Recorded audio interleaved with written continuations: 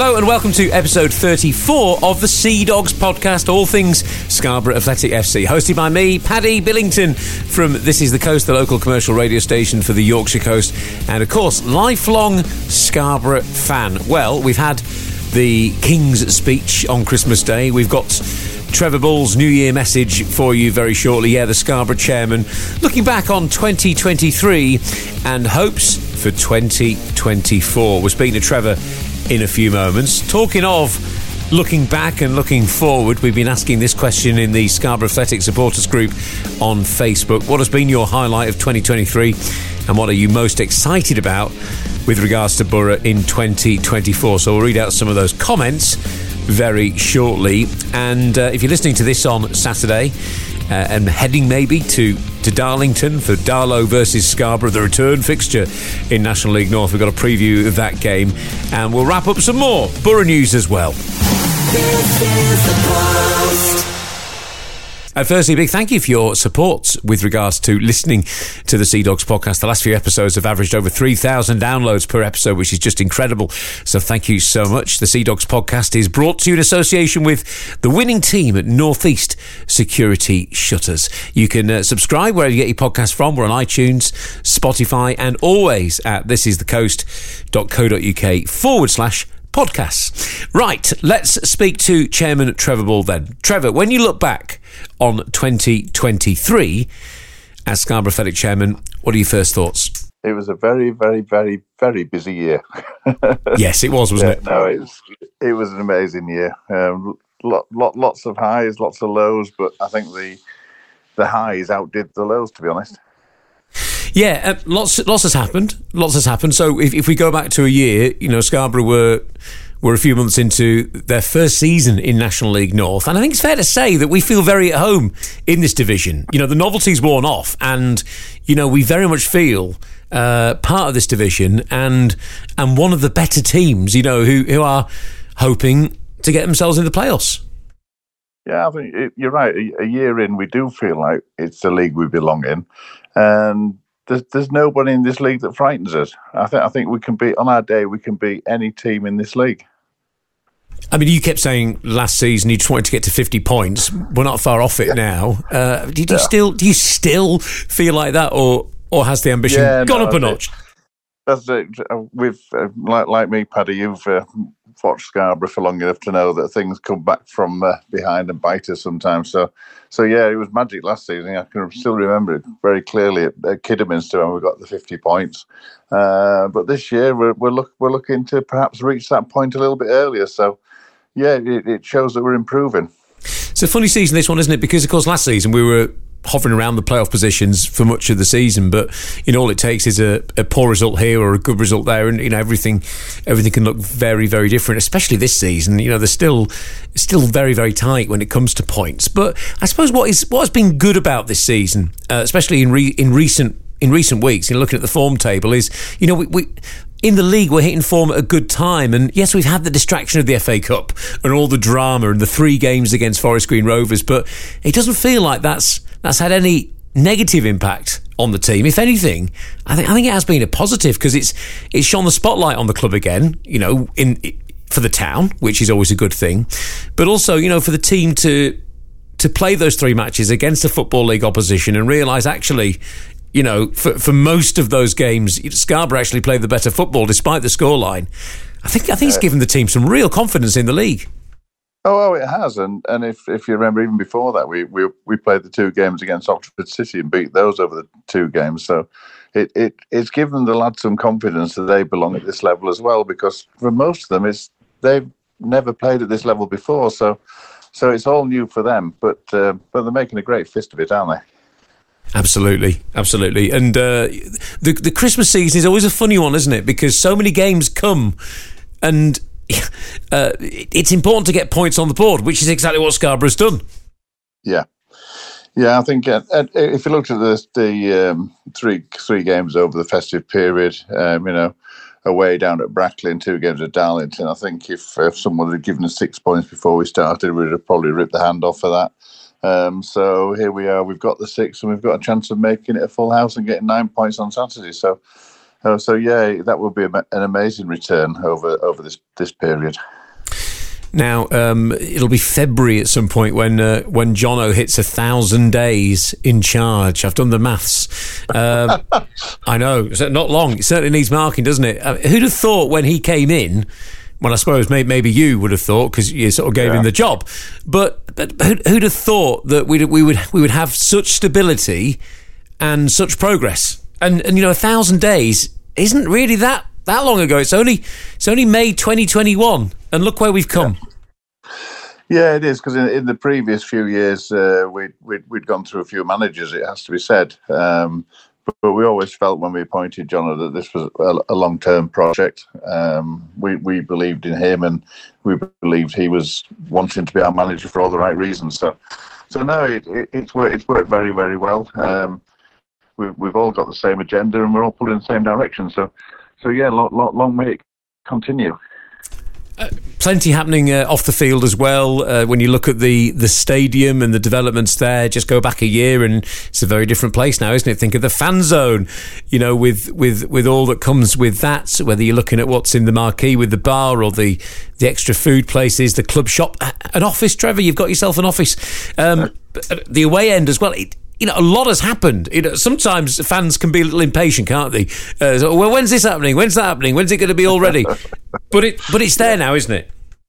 It is. We had some delays. I think first and foremost, I think we must remember to thank the council for their help in enabling us to create the fan zone, and of course that gives an opportunity not just to make our match days so much better, but to generate some funds through which we can improve our club further. It was great on Boxing Day to see the new away end full with the new terrace, and later in January the build will be taking place for the small seated stand and wheelchair spaces in the corner. So that'll complete that part of the building project. So that's been amazing, and just to stand in that stadium now and see. Well, look back to what we inherited back in 2017 and to where we've got to now, and see stands on four sides of the ground. It looks like a proper football ground now. I'm delighted with it. Yeah. I mean, did you get much feedback from people in the away end? Because it was full, wasn't it? It looked fantastic. Was the feedback good? Well, yeah, particularly that they were pleased that they'd got some cover, because, of course, sadly, when our fans go to Darlington, they don't have any cover. So yeah, no, they were pleased with it. But it just made it feel more like a football ground. It was brilliant. So we head into 2024, and what is to look forward to, for Boro fans? What are you most excited about? Well, I think you alluded to it earlier. I think. We're pushing towards one of those playoff places. We've seen nothing in the league that frightened us. I think well documented that we just missed out on the very final kick of a ball last season. So I think we're in really good shout. We've got the building blocks in place, so we can give it a really good go. I think the other thing we'll be doing off the pitch is looking to continue to find ways of how we can improve people's matchday experience. I don't know what that is yet, but I'm sure there's things we can do to improve it. So there is lots to look forward to. And of course, if we were to get promoted, that will be the busiest summer that we've ever had in our lives. So whilst I'm not frightened of it, it will be something that we would have to take great care of to make sure we got it right. And that is very important, isn't it? Because all you need to do is look at clubs who have gone up and have come straight back down again and really struggled, and look at some of the teams in the division as well. Just in the northeast region, three managers losing their job in the space of a couple of days. Teams that have been flying high suddenly down at the bottom. Lots of concerns and worries financially, on and off the pitch. It just shows, doesn't it? You can't rush these things. You might get a few quid in the bank from an FA Cup run and all that, but you can't just throw it at the team. You've got to make sure that everything's there for the rainy days as well as the sunny days. I suppose you've got to. Absolutely, Paddy. It's about planning for the future and and we're always looking to 1 or 2 seasons ahead. We've got lots of what ifs in our head. So what if we got promoted? What if we got relegated? We need to have all those things under consideration, and looking to future-proof our football club so it can't suffer the way our old club does. If we were to get promoted, everything that we're doing now with the fan zone and the away end and everything else, it's all working towards it. It's lots of little steps towards a brighter future for our club. Yeah, we said we feel like we belong in National League North, but you do feel, don't you, that the club does belong at least a step higher, don't you, Trevor? You do feel that is where we really do truly belong. I think it would be incredibly difficult. I think the finances would be really, really difficult. There'll be lots of difficulties, but I would certainly like to give it a go. Yeah, brilliant. Well, Happy New Year. How are you seeing in the new year, Trevor? Well, it's a nice one this year because we're playing on Saturday rather than on New Year's Day. I might have a few drinks on New Year's Eve because I don't have to get up early and put a football match together on New Year's Day morning. So that'll be a nice change. Enjoy it. Happy New Year from all of us here at This Is the Coast, and look forward to seeing you at a Boro match very soon. Thanks, Paddy. All the best, mate. And a big thanks to Trevor Bull for joining me on episode 34 of the Seadogs podcast from This Is the Coast with Northeast Security Shutters. Right, let's have a look at some of the answers that we've got to this question. What has been your one highlight of 2023 as a Seadogs fan and host for Boro in 2024? Jim Hunter, 2023 highlight, the loan signing from Gateshead. 2024, what we're looking forward to is the permanent signing of the above. Steve Lansdowne says, despite the score, highlight was Buxton at home last season, as it was my first ever game at the Flamingo Land Stadium. And Banbury at home last season as well, one of the best games I've been to at any level. Jonathan Horsley says it as it is. We need to wrestle the lone player from the Heed and make it permanent. And then go for Wally from Emily. What a fantastic double act they could be. The only thing we've struggled with this season so far is lack of top-end firepower. That could be the spark to take us towards the playoffs. Positive thinking, everybody, says Jonathan. Well, looking at the league table at the moment, we are very much in the playoffs now after 3 back-to-back wins.